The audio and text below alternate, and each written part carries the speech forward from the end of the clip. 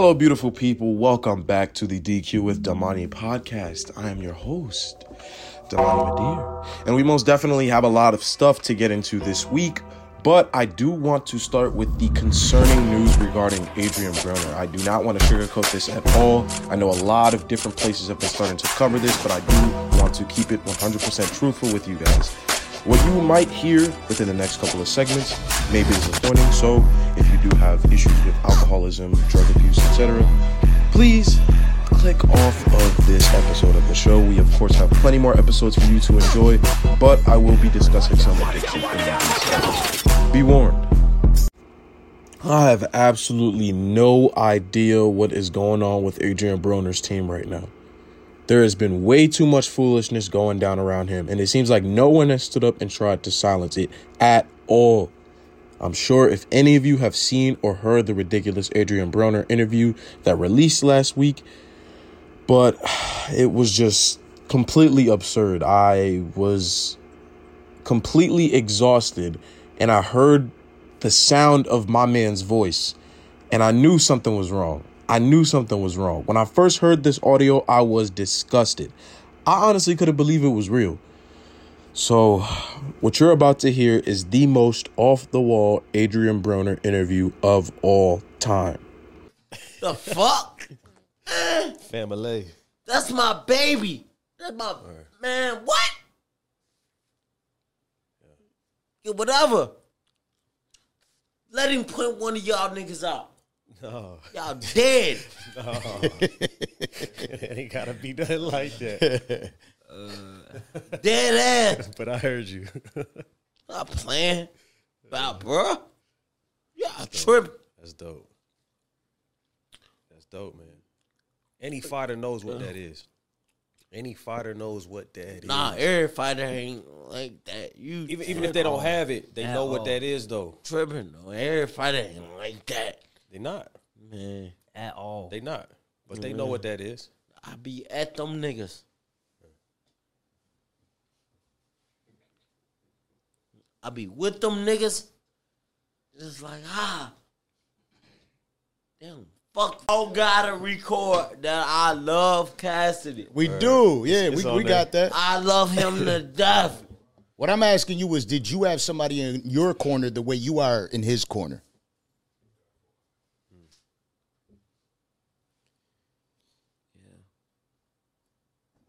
I was just an idiot.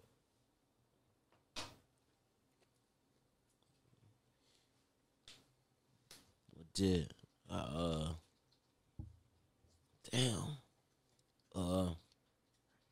Still got him. Okay. I couldn't even talk about it, but Yeah. Still got him. Yeah. That's one thing about it.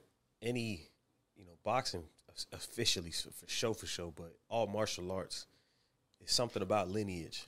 It's something about that ain't about nothing. What you talking about? I'm talking about what you talk about. That ain't about nothing. What you talking about, bro? Okay. So what is it? Still got him.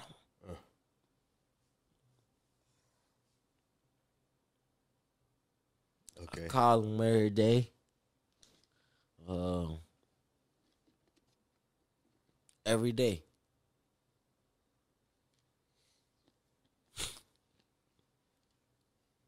I think that in itself is dope because a lot of I don't understand why nobody said anything. I don't understand. I just don't get it. How could you sit there and let Adrien Broner, of all people, take that interview while he is clearly not in his right mind? You could tell that man is not healthy. Now, we all know that AB's relationship with Don King is really strong. We know that Don King is supplying him with enough money to be able to, for him to get ahead and have some sort of success for the time being. We know that AB is in a good financial position with Don King. But what really bothers me right now is why no one in AB's corner is standing up and saying something about this. Why is nobody on AB's team saying something? We saw Errol Spence Jr. come out, but he had nothing but terrible things to say about AB, calling him an addict, this and that. I just don't like how everybody except for people surrounding AB are standing up and saying something about the situation. Why is everybody else talking except for AB's people? These guys just sat around him and just let him do that. They really just let him do that, and I don't understand why. It seems like these guys are yes men who are piggybacking off of AB's success. They really just want to be a part of the crew when it's beneficial for them. But when something like this happens where AB is literally in shambles live on a professional platform, such as a podcast, like, why is nobody doing something? This is the time where you show whether or not you are a real friend, whether or not you are a stand-up guy like you might claim to be. This is that moment where you stand up and say something, but none of them have the balls to do that. And I'm sorry, but it's just true. We gotta keep it 100 on the DQ with Damani podcast. Nobody is willing to stand up and say something because they don't have enough testosterone. They don't have it. And I don't know why. This is your friend. You should say something. Well, of course, I am disappointed with the lack of response from AB's support group. We also do have to put the brunt of the blame on AB. AB, he came on these shows. He went on Gillian Wallow's podcast, and he pretty much said, yeah, I'm clean. I'm not doing none of the alcohol. I'm not doing any of the crazy stuff that I was doing when I was young. And then this situation happens showing the exact opposite. So we do have to hold Adrien Broner accountable for this. We can't just say, hey, your friends, because at a certain point, your friends are only able to do but so much. You have to be responsible for your own personal health, especially as a boxer. There is a lifestyle that you should be adhering to, and everyone knows it. It's an unspoken rule how you are supposed to live generally inside and outside of training. And AB has taken that and completely just thrown the middle finger up at it. He clearly does not care about himself, his own personal health. He clearly may not even care about his own career at this point in time, because I don't understand how someone in a position such as his, with Don King, of all promoters in the boxing world, can allow himself to fall like this. He looked great in his last performance against Bill Hutchinson. I gave such a star-studded review for this man, and that's what hurts me the most. It really makes me so disappointed to see him in this state, because I was so happy for him. I was very proud of AB, and everyone around the world who saw that fight against Bill Hutchinson is extremely proud of AB. No one is disappointed in Adrien Broner's performance, but everyone is extremely disappointed with the way that he's displaying himself on this show. And I know that the entire, let's say, give or take 45-minute to an hour interview was deleted off of YouTube. So all that we have at this time are clips. I may be incorrect about this because the clips may have also been taken down. I got mine just a few days ago prior to recording. So I'm still reacting to this in a very fresh and natural way. This is not a scripted response. I'm truly heartbroken by the way that AB has presented himself, and I really do believe that he needs to get help. There have been so many stories of athletes battling addiction, battling situations at home with domestic violence. There's a whole lot of things that goes on in a fighter's life, and sometimes the only person who's aware of what's going on is the person who is suffering through it themselves. But I would like to see some people surrounding AB just stand up and say something.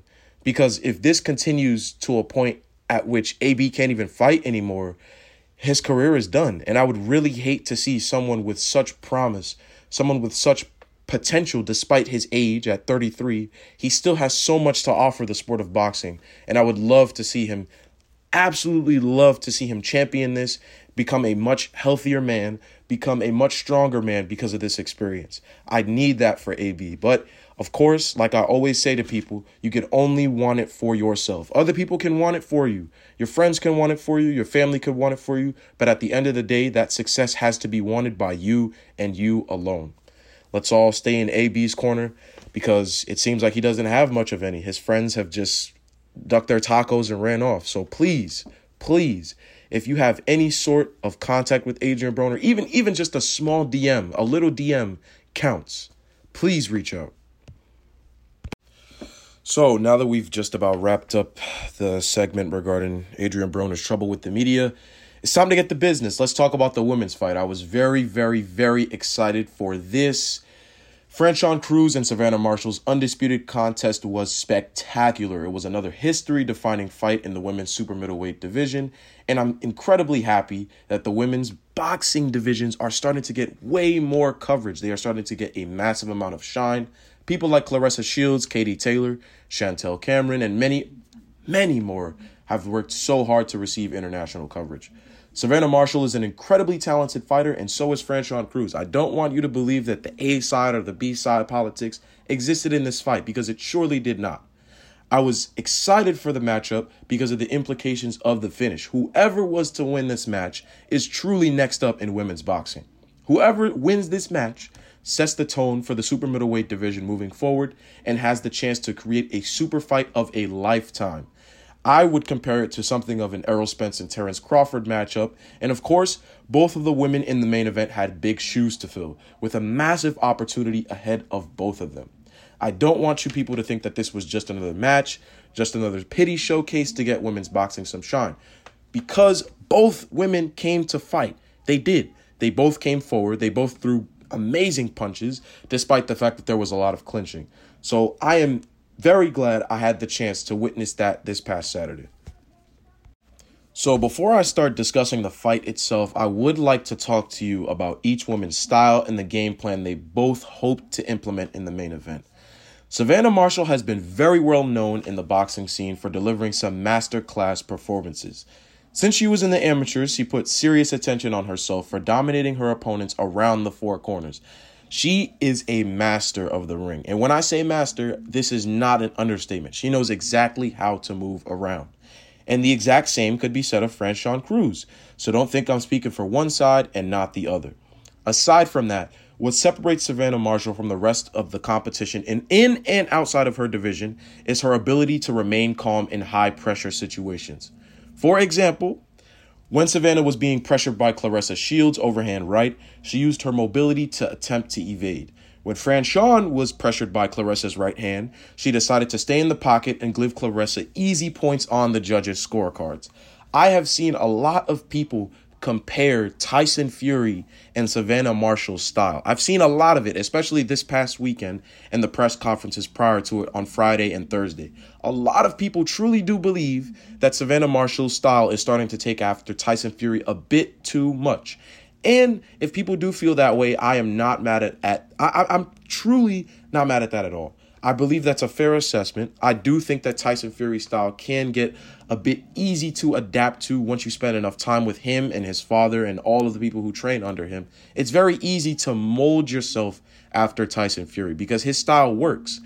And not to mention, she has the genetic capability to be able to implement that style across a 10 or 12 rounder. She has the ability to do so because she's taller than mostly every woman in the division. And even the women above her division are still shorter than her. So she has the ability to use that style. If she was 5'3", 5'4", 5'5", she would not be able to use that style. That style is built for someone with enough height and reach to be able to touch and move. It's a very simple style, but it's extremely effective. Seeing as how Tyson Fury was able to beat Deontay Wilder twice. It's completely realistic to see someone like Savannah Marshall use this style. So I don't really like the fact that people are angry about it. I do like the fact that people are pointing it out, but I don't see how getting frustrated over the fact that her style is pretty similar to his. It doesn't really make much sense because it's working for her. If it ain't broke, don't fix it. So regardless of the result, I just want people to know that Franchon Crews is an amazing specialist on the inside and outside. Women's boxing has very few people who display the level of skill that Franchon Crews does. And I also would like to keep this in mind, fresh in everybody's heads while y'all are listening to this. She fought Claressa Shields in the amateurs. So she has plenty of experience with somebody such as her. She has plenty of experience with a fighter such as Savannah Marshall. She has plenty of experience up and down the weight class. So we knew what was going to happen stepping into this fight. We knew that we were going to see something very special. And like I said, regardless of the result, it is undeniable that Franchon Crews is special. She's a very talented woman, and I'm very happy that she was able to build such a historic fight against Savannah Marshall. Well, first of all, congratulations to Miss Marshall, Team Marshall. As I said, this is bigger than me. This is bigger than her. This is big for women's boxing. You have two Olympic-level athletes, even though I didn't go, but I'm an Olympic alternate. Two Olympic-level athletes facing one another. And for myself, I'm daring to be great. It's not easy going to a different country, fighting a favorite to live your dream. I come from a grassroots, stinky gym from the inner city of Baltimore, and I come to the UK headlining the AO Arena against good competition with a song charting on the UK charts. This is a girl's dream. This is a girl's dream. You don't have to be from America. You don't have to be from England. You don't understand.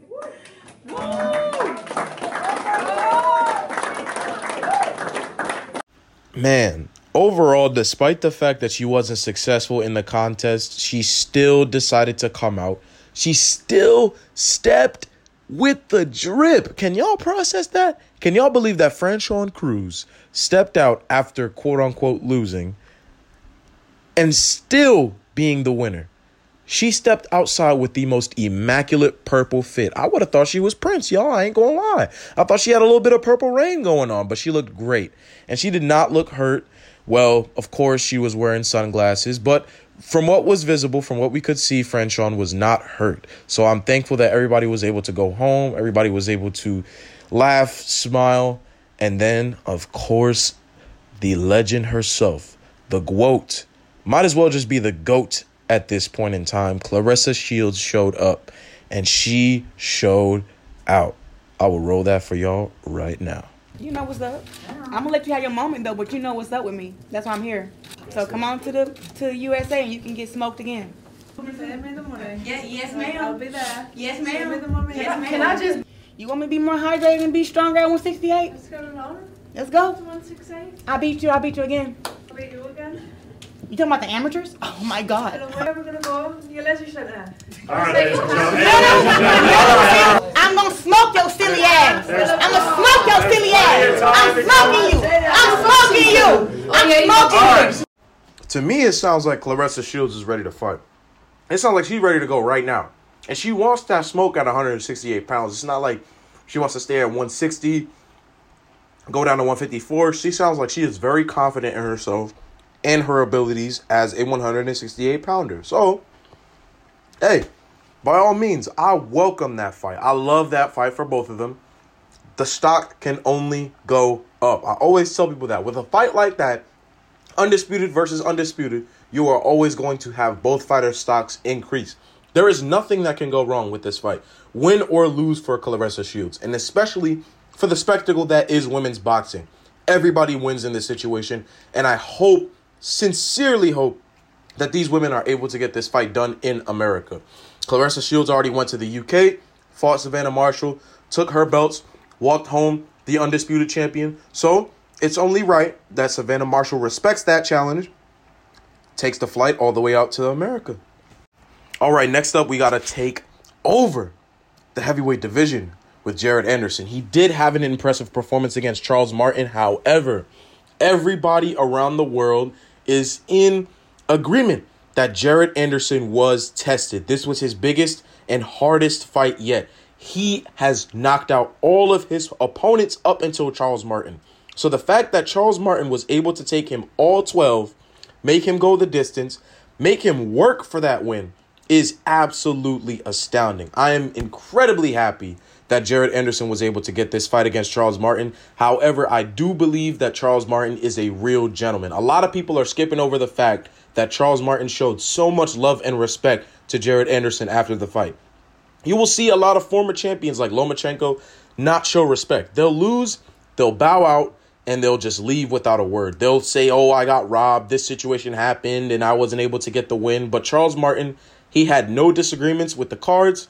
He walked, raised that man's hand, put the belt on his shoulder, which is typically the promoter or the referee's job. But Charles Martin put those belts on Jared Anderson and congratulated him. He knows that he is up next. And I still firmly believe that Jared Anderson is up next. The heavyweight division is really deep right now. And like I have said several times on my show already, I do not think that Jared Anderson should mix with the top 5 just yet. No top 5ers for Jared Anderson. And the reason that I am saying that is because of what happened this past Saturday. He was touched. Let's not lie. Let's not sugarcoat it. Let's not pretend like it didn't happen. Jared Anderson got touched. He moves back way too much, and a lot of people are starting to point that out. It might have been the Roy Jones Jr. influence because we do know that Roy loves to pull back. That pullback counter is great. Floyd did the same exact thing, and it worked for both men. However, as we all know, near the end of Roy Jones Jr.'s career, he got knocked out a couple of times. He did, and he got hurt bad. He was slept, but that's only because the pullback counter works against long punches. It works against long punches. It doesn't work against clubbing shots. Just as I was talking about Franchon Crews and her clubbing shots, the same will apply here. A step back or pullback counter is not going to be effective against somebody who can slug it out like Charles Martin or a Franchon Crews. It's not effective. He needs to roll. Rolling is always going to be the more effective solution, but it's very clear that Jared Anderson and his team felt more comfortable with pulling back, which is exactly why he got hurt. Once again, we got to keep it 100 on the DQ with Damani podcast. I'm never going to cap. I'm never going to lie to y'all. He got hurt. He was hit clean multiple times in the 6th, 7th, and 8th round, and he was hurt. He had to regather all of his strength to be able to come back and finish out strong because Charles Martin was coming for him. He was chasing him. He was like Jaws in the water. That man was chasing him down. He knew that he had Jared Anderson hurt, and he wanted to see what his response was going to be. And I really liked the fact that Tim Bradley Jr. made that a point. This was the very first time that Jared Anderson has been caught clean, hurt badly, and responded well. Everyone wanted to see what he would do when he fought a big puncher like himself because, as we all know, everybody's like, hey, he's the next great American heavyweight. He's got this amazing knockout power. He's flattening all these people. He looks great in the ring. How is he going to match up against somebody who punches as hard, if not harder, than him? Overall, though, I do want to say that I'm very proud of Jared Anderson regardless. Like I said earlier, he had a great performance. He showed a lot of heart, a lot of courage under pressure. The heavyweight division is not the division you want to be in if you want to test your chin. You could do it at 145. You could do it at 130. You could do it at 135. You could do it all the way up, maybe even up to 175. But the heavyweight division is not where you want to test your chin. There's always going to be guys who have that one-hit power like Jared Anderson. Anybody in the heavyweight division can put you out with one shot. That type of stopping power is something that you will only see in that division. Other divisions, of course, you have your rarities. You have Tank Davis. You have Nakatani. You have Naoya Inoue. You have multiple guys in the lower regions who are able to put serious stopping power on their punches. But in the heavyweight division, absolutely anybody, even a journeyman, could catch you clean on the chin once and flatten you. So it's very impressive that Jared Anderson was able to eat those punches and continue the round, make sure that he finished strong, made a serious impression on the judges, because it's very easily to get hurt and hurt bad to the point where you can't finish the fight in a heavyweight match. Let's just be honest. It is imperative that your defense is on point. So that's the only improvement that I believe needs to be made for Jared Anderson. He needs to improve his defense. Still very proud of him. Still very happy that he got the win. He showed tremendous skills in that ring, but the defense needs to be improved. The only question that we have to answer now is who's next for Jared Anderson. He just took out a former world champion in Charles Martin. So who do we believe is next? I just said that I do not think anyone in the top 5 is great for him. We did see Frank Sanchez call out Anderson. All of the sharks are starting to gather around him because they know that last performance that he had against Martin showed that he is vulnerable.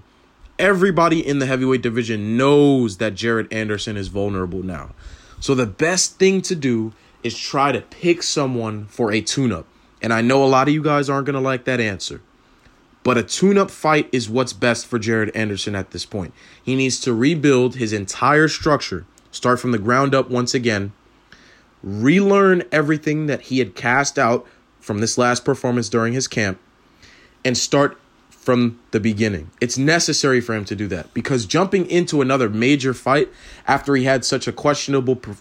I wouldn't necessarily call it questionable, but he was exposed a bit in that performance. Such a performance as that leads people towards you. They smell that. They know that you're easily able to be touched. So, like I just said, a tune-up, I believe it's what's necessary. I do not think that over time he's going to have more trouble. He can only go up from here because he did knock Martin down. Let's not pretend that Martin was not hurt. Anderson hurt Martin several times, so it's not the fact that he has no power.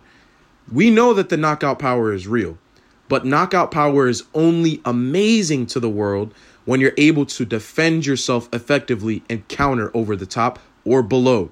You need to be able to use your defense to your advantage to provide offensive opportunities.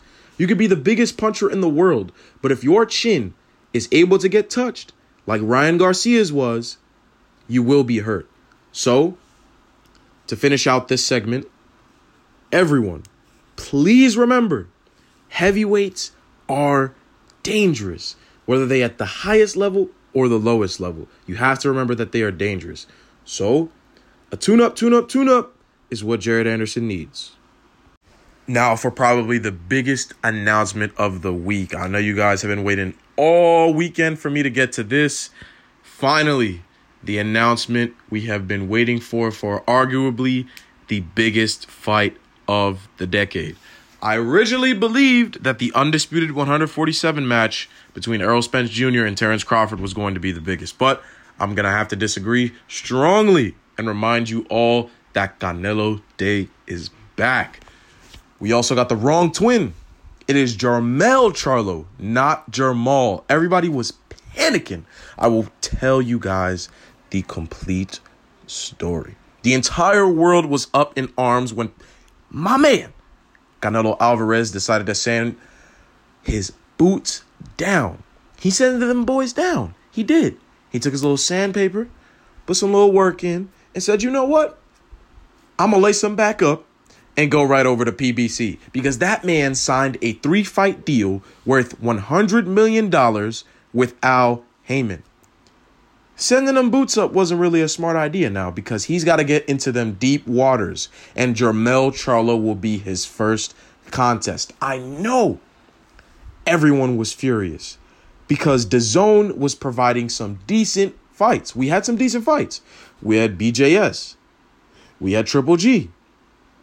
Prior to that, we had Kovalev. Plant, that was a co-promotion between PBC and DAZN, so we did have a little bit of a mixed co-promotion there. But DAZN was treating him well. DAZN was treating him very well, and everybody wanted to see a potential matchup between himself and Berlanga, myself included. There were a lot of opportunities for him there at DAZN. But let's be completely fair here. PBC has David Benavidez. PBC has David Morel. PBC has Andrade. PBC has both Charlo twins. So the level of competition is still at maximum. However, the list of names is most definitely longer. And when people first heard the little whispers of Jermall Charlo coming out of his quote-unquote 2-year retirement to fight Canelo, people were very pissed. I saw a lot of people reacting to it. They were all like, oh, he's leaving to go fight a bum who hasn't fought in 2 years. Oh, why is he leaving Eddie Hearn to fight Jermall Charlo? He's not even worth anything in his little one belt. I didn't really see it that way. I believed that the setup was going to go Jermall, then David again, and then Andrade to finish. Leave the best for last. Obviously, I'm messing with you all. But I did think that that was how it was going to go.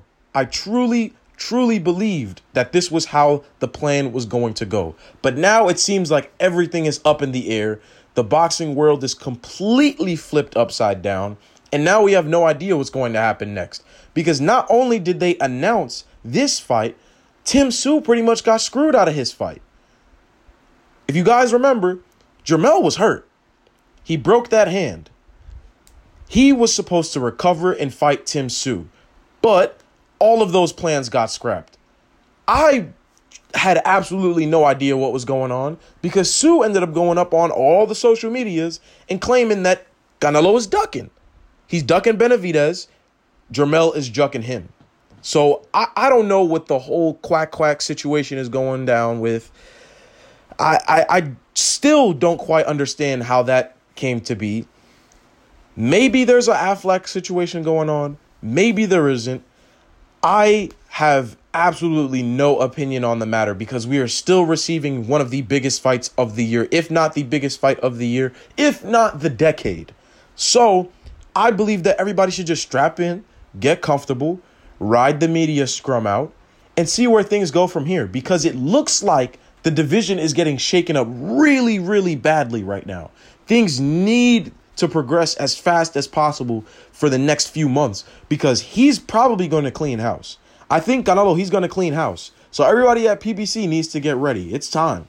It's time. He's got 3 fights and we don't know who's next. So if the undisputed versus undisputed situation works out, nobody gets hurt, the fight comes to pass, God willing, Canelo wins, we might just be seeing one of the biggest 3-fight deals of all time. I think this is going to be the moment at which we decide, is Canelo Alvarez still the face of boxing, or is he really on the decline? Is he finally reaching the end point of his career? I think that this first fight of the 3 is going to show us that. So is anybody going to talk about that stupendous British and Commonwealth title fight that we had this past weekend? Is anybody going to talk about that? I guess I got to be the one to talk about it because, man, that boy Dalton Smith got some power in that right hand. I am going to be completely fair to Maxwell with this. He had absolutely no defense. His defense was bad. And it's only because of the way that his stance was structured. His stance was structured in a way that left him very susceptible to body shots and overhands. He was very easily touched by them. And even though he moved his head on the last few that Dalton threw to get him to move so he could throw the left uppercut in response, he was still getting hit on the side of the head. So the fact that the knockout came, yes, it was very shocking, but we knew it was going to happen.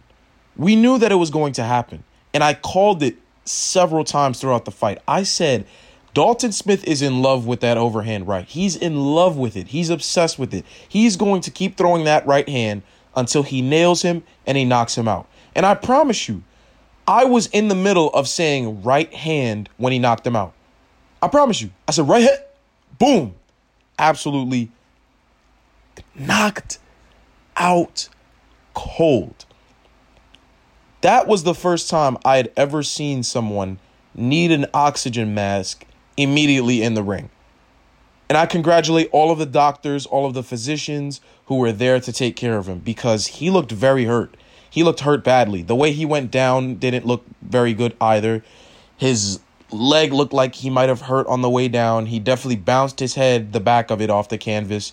So they reacted very fast. And I'm very happy that all of the health officials there were able to tend to him in a very timely manner because we've seen fights turn out really badly. David Morrell, like I just mentioned his name earlier, he had a fight very recently where things didn't go right and the guy was out for a very long time and he suffered some serious brain damage. So I'm just very thankful that nobody, at least from what we've heard so far, was seriously hurt in that contest. Dalton Smith, he did receive a cut on his eyebrow, almost stretched down to his eyelid. during that match, but he turned out to be okay as well. So both men went home to their families. Everybody's healthy. Once again, from what I've heard so far, everybody is A-okay. So all we've got to do now is just wait and see what's next for Dalton Smith. His style is very intoxicating to watch. You watch him and you're like, oh man, I know that knockout's coming, because he positions himself very well off of all of his punches. The thing that I don't like about Dalton Smith, not to knock his performance, is the fact that he takes too long to throw the jab. It's almost as if he hesitates to throw it and then he favors his right hand instead, because the frequency at which he was throwing those straights and overhands from the right was absolutely absurd. When I tell you guys that he was obsessed with his right hand, he was absolutely married to his right hand.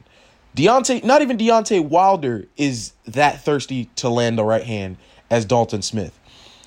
The setup I do like, though. Step in, position, pivot off the left, and then throw that right overhand. It is a graceful punch. It is a powerful punch. But I would like to see him just shoot the jab. Shoot the jab. Unless you're fighting a southpaw, that jab is going to be your key. That is the setup punch. His uppercut was very nice. I love the uppercuts. Pressured him up against the ropes, threw a lot of body shots. Amazing. But I still would like to see more jabs from Dalton Smith. It's my personal belief that Dalton Smith ends up with a belt either within the year or the next half. I do think that he is at the point where he needs to take on world level guys. A lot of guys are like, oh, he should go for the EBU belt next. He just won another domestic title. But no, I think that the super lightweight division needs people like Dalton Smith to shake it up. We've already got Rolly. We've already got Prograis. We've already got Teofimo, who's in and out. We don't know what the situation with Teofimo is at this moment in time, but we can still put his name down. We have so many contenders at super lightweight, so many at 140 pounds, that Dalton Smith could just walk right in, knock everybody out, and maybe just put on a fight of the year against Regis Prograis. Who knows? Who knows? I am just the guy who boxes and gives you guys the information. I love these potential matchups, but as we all know, the business of boxing can ruin this. But I do still want to see Dalton Smith at a world title fight very soon. I think that it's his time. And if anybody feels opposite to me, I would completely understand that, because a lot of guys do get rushed. They win a couple of domestic titles, they get rushed up, they don't take as many tune-ups, and they get squashed. But I do think Dalton Smith, his defense definitely held up, especially after he got cut. After he got cut, he defended himself even better, which is typical of a boxer in that situation. But a lot of guys, they get lackadaisical with it because they want to knock their opponent out so that they don't take any more damage. He said, no, I'm not going to take that approach.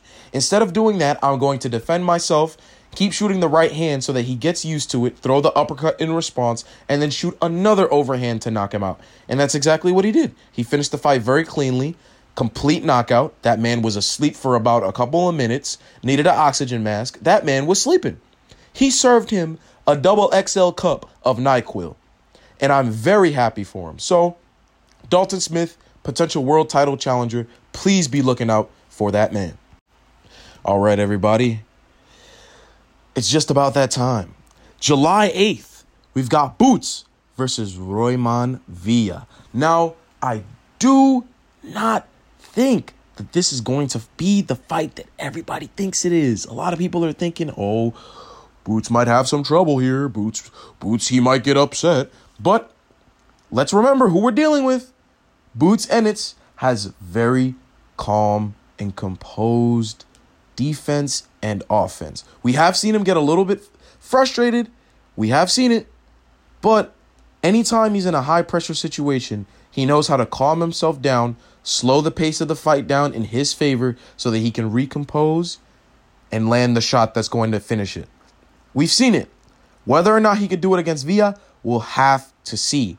But I do like this fight. Do not believe that I don't like this fight. I love this fight for Boots. I think this is a big step-up fight for him, and nobody can deny him anybody at 147 after this. It's time to see a big fight.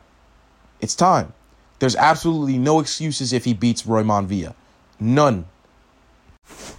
I actually may or may not be attending that fight, so just keep your eyes peeled for your boy. See a tall black man. Braids. Peanut butter complexion. Skin. Looking like a natural cruiserweight. You better pull up on me and say, yo, Damani, is that you? Le Tigre, is that you? Pull up on me. Say something. Just like the Deontay Wilder match, I did see a couple of you beautiful people out there. So just keep your eyes peeled for your boy. All right, y'all. We have just about reached the end of another wonderful week of DQ with Damani. I am your host, Damani Madir. And please keep your eyes open for that Boots versus Villa match. Do not miss it. It is in Atlantic City, New Jersey. So if you are on the Eastern Seaboard, you are right up in there, Northeast, you better get yourself down to Atlantic City. Whether you gambling or you just trying to watch, get yourself in them seats. I'm trying to see y'all out there. This is your host once again, Damani Madir, Le Tigre. And I am wishing you a very, very blessed week. Please be safe and God bless.